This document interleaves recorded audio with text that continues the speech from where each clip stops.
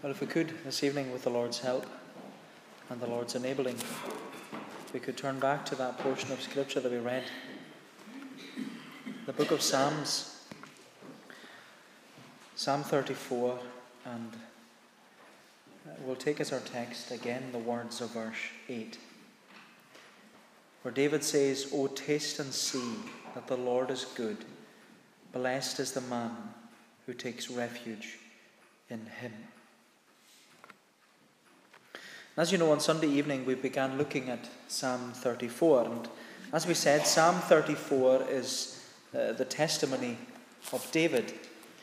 But in Psalm 34, David isn't testifying about how he became a Christian. David is testifying about how the Lord has worked in his life as a Christian.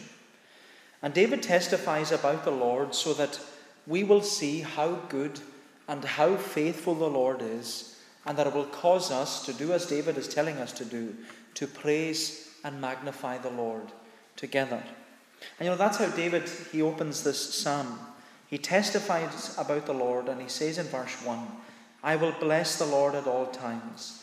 His praise shall continually be in my mouth. My soul makes its boast in the Lord. Let the humble hear and be glad. O magnify the Lord with me, and let us exalt his name together." And in these opening words, you can even feel that David wants everyone to see how good and how faithful the Lord is. He wants everyone to praise and magnify the Lord together.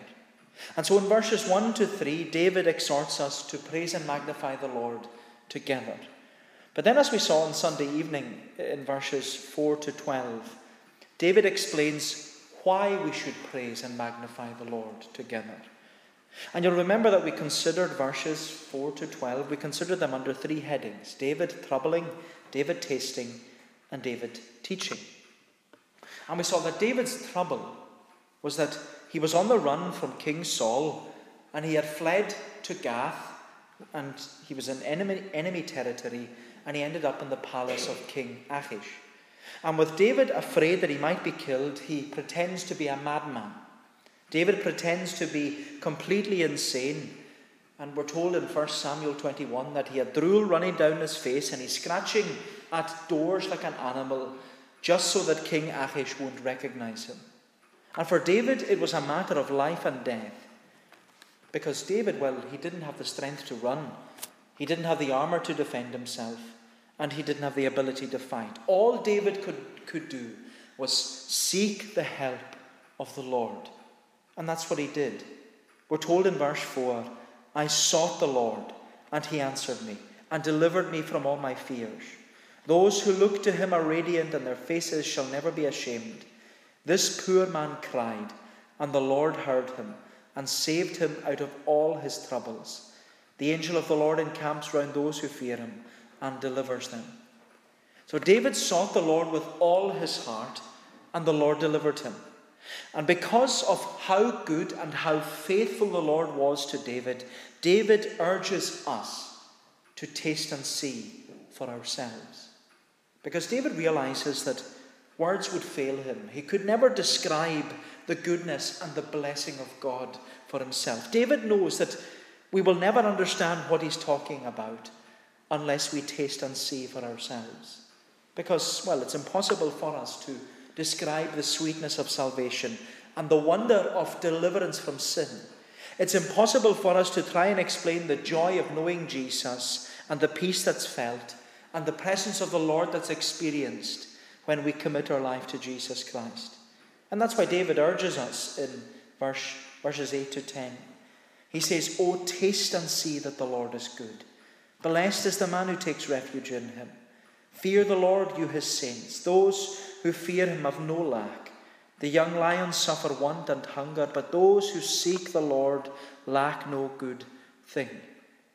And so David emphasizes to those reading and singing this psalm, which is us, he emphasizes that we need to know the Lord's deliverance and salvation for ourselves.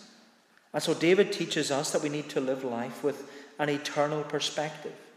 And like a father speaking to his son, David gives us sound advice. It's advice that has stood the test of time. He says in verse 11, "Come, O children, listen to me. I will teach you the fear of the Lord. What man is there who desires life and loves many days, that he may see good?" So David, he invites us to come and listen, that he might teach us what it means to fear the Lord and live our lives with an eternal perspective. And so just in recapping all that, in verses 1 to 3, David exhorts us to praise and magnify the Lord together. Then in verses 4 to 12, David explains why we should praise and magnify the Lord together. But then in verses 13 to 22, David explains how we should praise and magnify the Lord together. And that's what we're looking at this evening. We're looking at verses 13 to 22.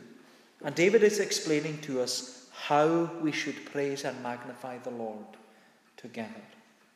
And in these verses 13 to 22, David describes the Christian's character, the Christian's cry, and the Christian's Christ. That's what he presents to us in these verses. The Christian's character, the Christian's cry, and the Christian's Christ. So if we look first of all at the Christian's character. The Christian's character. Look at verse 13 and what David says. He says, "Keep your tongue from evil and your lips from speaking deceit. Turn away from evil and do good. Seek peace and pursue it." And in these verses, David explains that we are to praise and magnify the Lord by our Christian character. Because our Christian character, it's not only revealed by our conduct. Our Christian character is also revealed by our conversation. And our speech is reflective upon the condition of our heart. Because it was Jesus who said, "From out of the heart the mouth speaks." And Jesus said, those things which proceed out of the mouth, they come from the heart, and they defile a person. For out of the heart proceed evil thoughts, murders, adulteries, fornications, thefts, false witnesses, blasphemies. These are the things, says Jesus, which defile a person. Therefore, our Christian character is not only revealed by our conduct, it's also revealed by our conversation. Which is why David says here in verse 13, "Keep your tongue from evil. Guard your speech. Protect your lips from speaking words of deceit."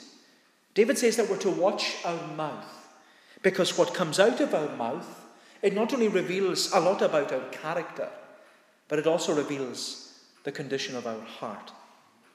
And as Christians, we all know that we're to follow the example of Jesus. We are to have a Christ-like character. But you know, in Psalm 45, a psalm that speaks very clearly about Jesus, and in that psalm we're reminded of the character of speech that belongs to Jesus. We're told that grace pours out of his lips. Grace pours out of his lips. And so as Christians who are to follow the example of Jesus and seek to live a Christ-like character, when we speak, we are to speak grace from our lips. Grace is to pour out of our lips. And you know, that's why David is saying, keep your mouth, guard your tongue. But you know, when David wrote these words in Psalm 34, and he was talking about that the character of our speech reveals the condition of our heart, David knew how dangerous our tongue can be. And he knew that we must possess this Christ-like character. Because he prays in Psalm 141. David says, "O Lord, set a guard over my mouth and keep watch over the door of my lips. O Lord, set a guard over my mouth and keep watch over the door of my lips." And this is what David is exhorting us to do here, because if we're going to praise and magnify the Lord by our Christian character, then we need to keep our tongue from evil.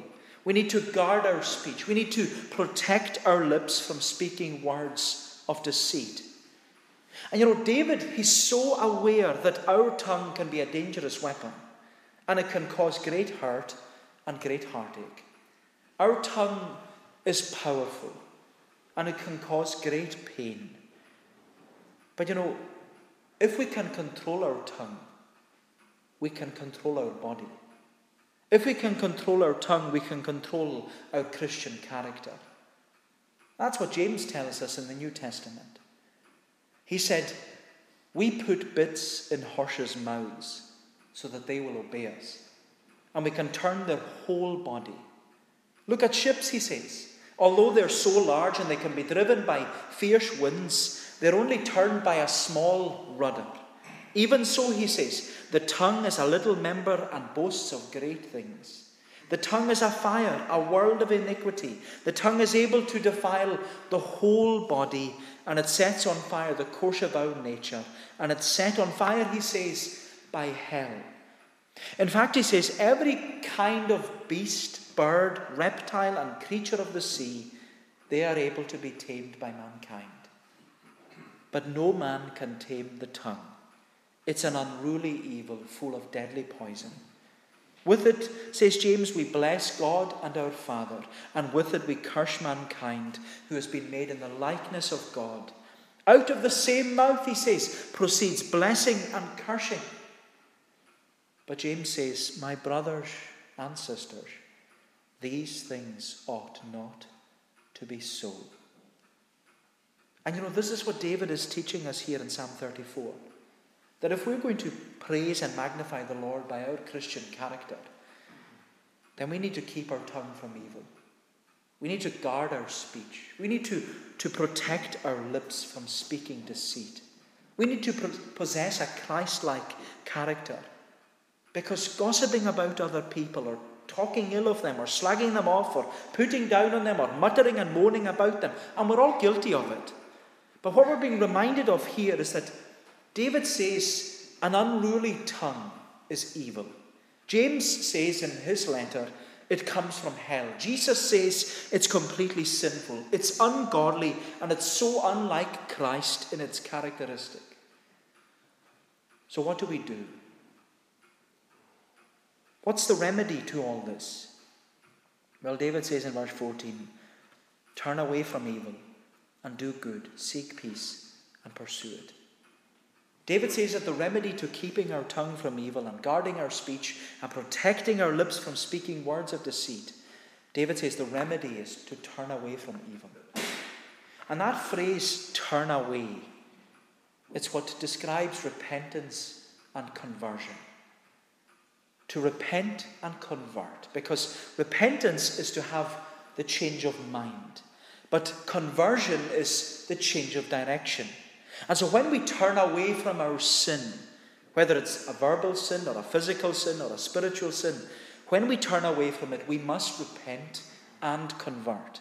We must turn away from our sin by having a change of mind away from our sin and focusing our mind upon Jesus and what Jesus has done for us. We have to repent. But we also have to convert. Conversion is not just the time when you're born again. No, we have to keep turning away from our sin. And we have to keep having this change of direction away from our sin or our temptation and turn back to Jesus. And when it comes to dealing with sin and temptation, we can't be passive. We have to be active. And that's what David emphasizes here.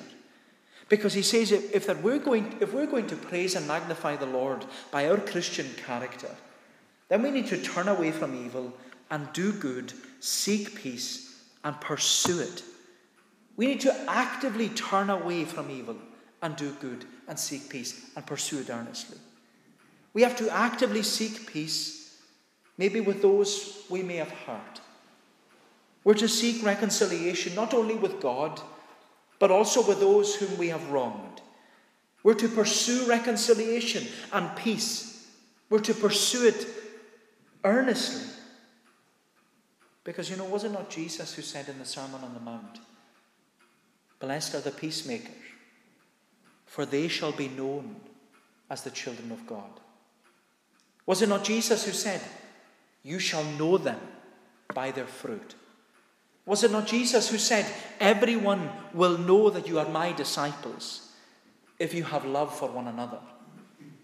My friend, if we're going to praise and magnify the Lord by our Christian character, then we need to remember that our Christian character, it's not only revealed by our conduct, it's also revealed by our conversation. And our conversation, it reveals the condition of our heart. It reveals the condition of our heart. And so David says that if we're going to praise and magnify the Lord, we have to do it through our Christian character. But then secondly, he says that we're to praise and magnify the Lord by the Christian's cry. The Christian's cry. He says in verse 15, "The eyes of the Lord are towards the righteous, and his ears are towards their cry. The face of the Lord is against those who do evil, to cut off the memory of them from the earth. When the righteous cry for help, the Lord hears and delivers them out of all their troubles. The Lord is near to the brokenhearted and saves the crushed in spirit." In these verses, David reminds us about the trials and afflictions that the Lord's people encounter in this life. And as we know, it was Jesus who said that it would be through much tribulation that we will enter the kingdom of heaven. But Jesus also assured us that through our tribulation, he will never leave us and he will never forsake us. And that was certainly true in David's experience, because he not only had the angel of the Lord encamping round about him, as he describes in verse 7, but David also had the assurance here in verse 15 that he says, "The eyes of the Lord are upon him, and the Lord's ears are attentive to his cry." And as you know, David, he encountered many difficulties in his life, and they're reflected in many of the Psalms. But the occasion for writing Psalm 34, it must have reminded David that the Lord is with him even in the darkest of circumstances. Because as we said, this psalm was written when David was on the run from King Saul. He had fled from the hands of one enemy into the hands of another. David fled from Saul to Gath, and he ends up in the palace of another king, and he's pretending to be a madman. It's a matter of life and death for David. And all David can do is cry to the Lord for help. But now, reflecting upon his experience in Psalm 34, David is amazed that the Lord would see his need. And he's amazed that the Lord would hear his cry for help. And that's his testimony. The eyes of the Lord are towards the righteous, and his ears towards their cry. Then he says in verse 17, "When the righteous cry for help, the Lord hears and delivers them out of all their troubles." David's testifying to the fact that the Lord sees our need, he hears our cries, and he understands what we're going through, even in the most difficult of circumstances. And that when we cry to the Lord for help, he promises to deliver us from our troubles. And what David is reminding us here of is the ministry that Jesus is involved in heaven. The Bible repeatedly reminds us that Jesus is our great high priest. And as our great high priest, Jesus not only offered himself as the sacrifice to reconcile us to God and satisfy the divine justice of God by laying down his life on the cross. The wonder of Jesus' ministry is that he now ever lives to make intercession for us. Our high priest, our great high priest, he has risen and ascended to the right hand of God the Father. He endured the cross, despising its shame. He's now sat down at the right hand of the throne of God. And it's there in heaven, right at this very moment, our great high priest is interceding on our behalf. He's standing as our mediator, and he's praying for his people. And I love what's said in the letter to the Hebrews. The Hebrews, they were being persecuted for their faith. They were being tempted to give up and go back to the world. They were being crushed and perplexed by their trials and their tribulations. And yet when the Hebrews received their letter, they were reminded that Jesus, he is their great high priest, who knows and understands all that they're going through. And it says at the end of Hebrews chapter 4, "Since we have a great high priest who has passed through the heavens, Jesus, the Son of God. He says, let us hold fast our confession. We're not to give up. Because he says, we do not have a high priest that cannot sympathize with our weaknesses. But he was in all points tempted as we are, yet without sin. Therefore, he says, let us come boldly to that throne of grace, that we may obtain mercy and find grace to help in time of need. My friend, this is the wonder of it all, that Jesus, the Son of God, knows and understands all that we're going through tonight. Jesus knows what we're being faced with, what we're being tempted with, what we're struggling with, what we're being challenged with, whether it's at home or at work or wherever we are. Jesus knows, Jesus understands, and Jesus is able to help. And this is what David is affirming here, that the Lord sees our need and he hears our cries. And when the Lord's people cry to him for help, the Lord hears and delivers them out of their troubles. And so for David, we are to praise and magnify the Lord as we cry to him for help.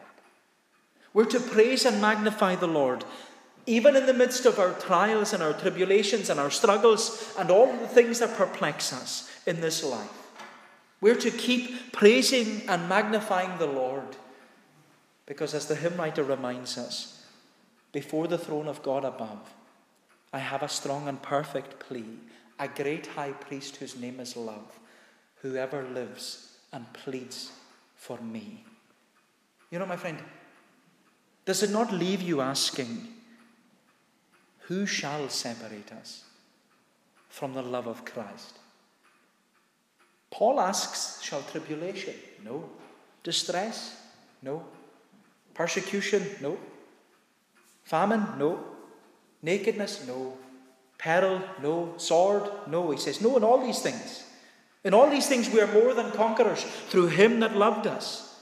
And that even when he was crushed and perplexed at all the trials and circumstances that he faced, Paul could still say, I am persuaded.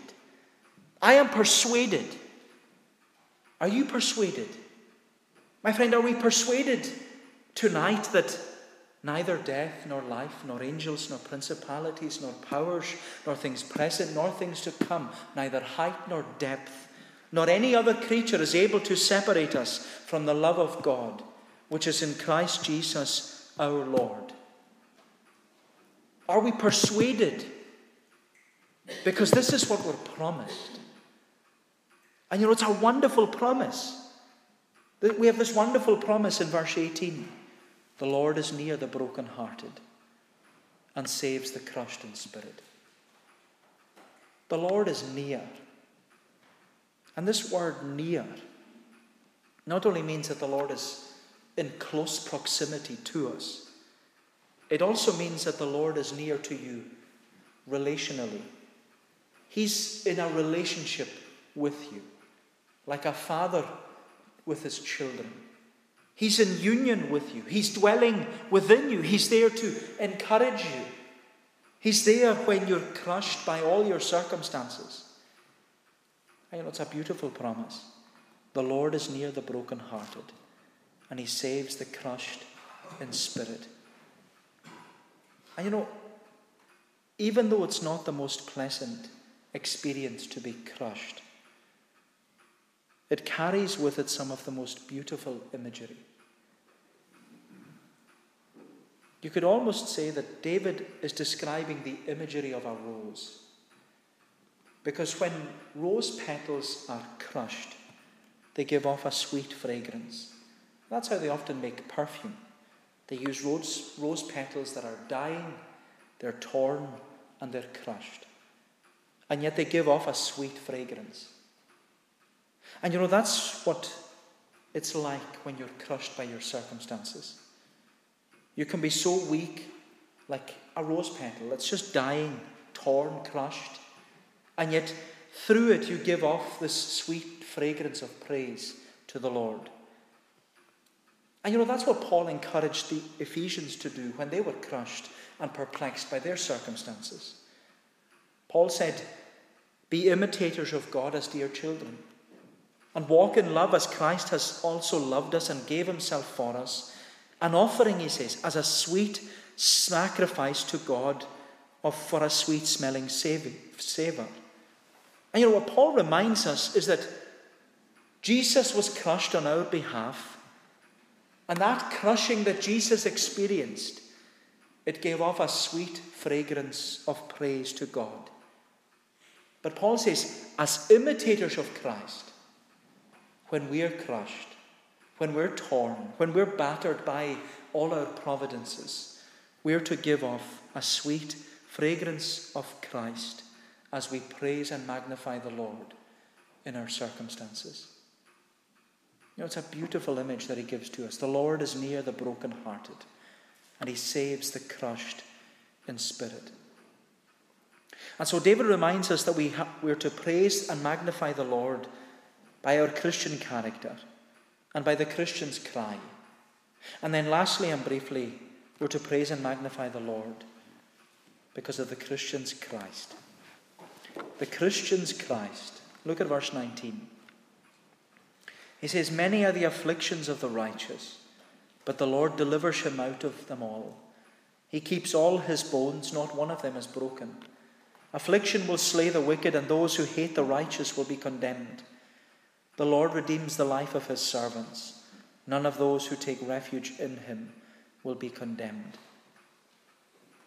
In verse 19, David, he affirms what he's been saying throughout this entire psalm. He's just reminding us of what he's saying. Many are the afflictions of the righteous, but the Lord delivers him out of them all.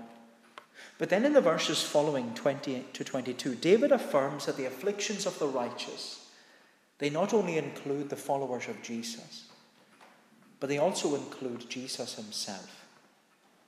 And I say that because the words of verse 20, they affirm to us that Psalm 34 is a messianic psalm. And we know that Psalm 34 is a messianic psalm because verse 20 is quoted in the New Testament and it's explained and applied to Jesus Christ. Because if you remember in John chapter 19, that's the account of Jesus' crucifixion, where John explains that Jesus is hanging upon the cross, and as he's crucified, as it all comes to its conclusion, Jesus cries, "It is finished." And then he commits himself into the hands of his Father. But then we're told after Jesus dies, we're told that because it was the preparation day, bodies should not remain on the cross on the Sabbath. So the Jews asked Pilate that their legs might be broken, that they might be taken away.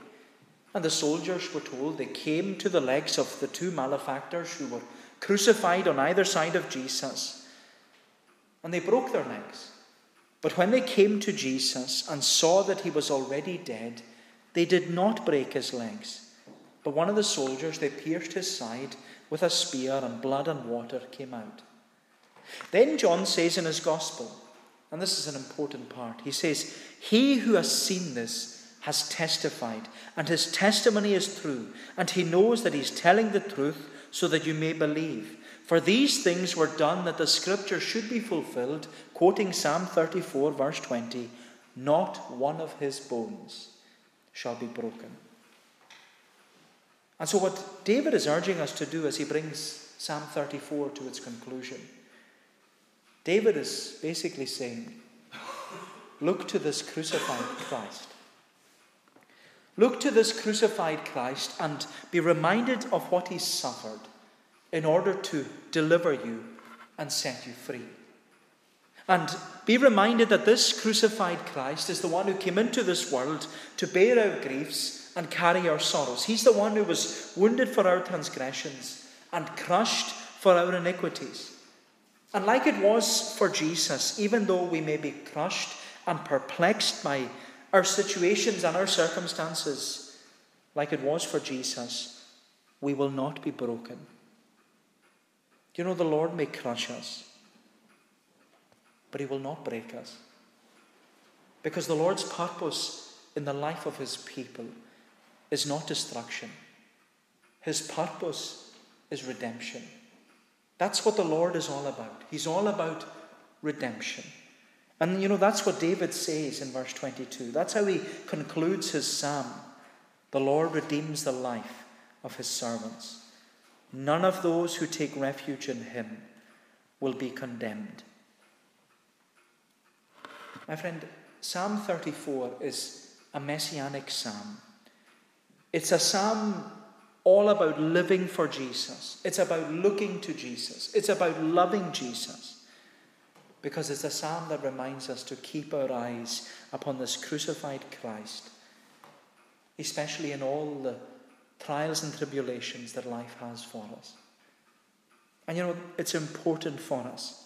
That's what David is saying. It's important for us as the Lord's people to gather together like we're doing this evening and praise and magnify the Lord together. He says to us, "Oh, magnify the Lord with me, and let us exalt his name together." And the reason he says this to us is so that each and every one of us will be able to say it, as it says in verse 8, "Oh, taste and see that the Lord is good. Blessed is the man who takes refuge in him." And so may the Lord bless these few thoughts to us. Let us pray. O Lord, our gracious God, we give thanks to thee for thy word that reminds us that we are those who are to be imitators of Christ. A word, Lord, that reminds us that we are to have grace poured out of our lips, that we are to follow in the footsteps of Jesus. But we thank thee, Lord, that even when we fail and when life takes its unexpected turns, we thank thee, Lord, that thou art one who is open to our cries, whose ear hears us and whose eyes see us. And Lord, we thank thee that thou art one who knows and understands everything we go through, that even when we are crushed, that even when life seems to be too much for us, we thank thee, Lord, that the great plan and purpose is our redemption, that we are those who have been redeemed, and we are being redeemed, and we will be redeemed, that, Lord, we will be glorified. For those whom he called, he justified. Those whom he justified, he will also glorify. And help us, Lord, then we pray, to have all that eternal perspective, where thou art one who has begun that good work in us, and who will bring it on to completion at the day of Christ Jesus. Bless us, Lord, we pray thee. Remember those who are not with us this evening, that thou wouldest meet them at their point of need. Whatever is troubling them, Lord, that they would know that, as the psalmist reminds us, that the troubles that afflict the just in number many be, yet out of them all the Lord does set him free. O Lord, bless us, we pray thee. Keep us on the way, looking to Jesus, the author and the finisher of our faith. Cleanse us, we ask, for we ask it in Jesus' name and for his sake. Amen.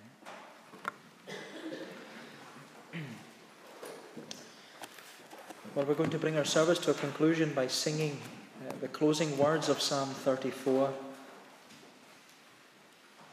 Psalm 34, we're singing at verse 18 down to the end of the psalm. Psalm 34 at verse 18. The Lord is ever nigh to them that be of broken spirit. To them he safety doth afford that are in heart contrite. The troubles that afflict the just in number many be, but yet at length out of them all the Lord doth set him free. Down to the end of the psalm, to God's praise.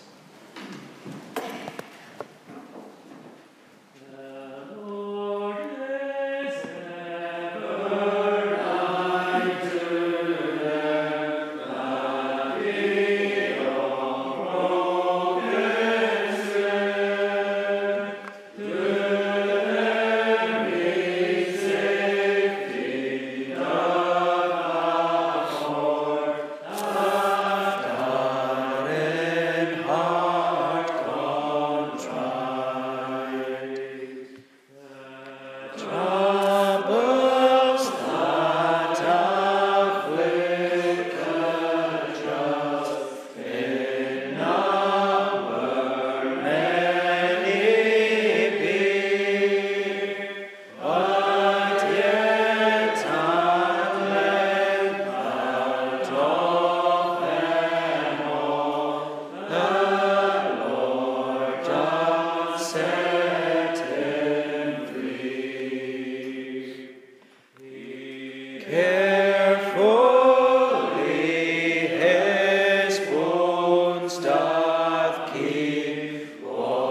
ever can befall, that not so much as one of them can broken be at all. Shall the wicked slave laid waste, shall be who hate the just. The Lord redeems his servants' souls, none perish that him trust. The grace of the Lord Jesus Christ, the love of God the Father, and the fellowship of the Holy Spirit be with you all, now and forevermore. Amen.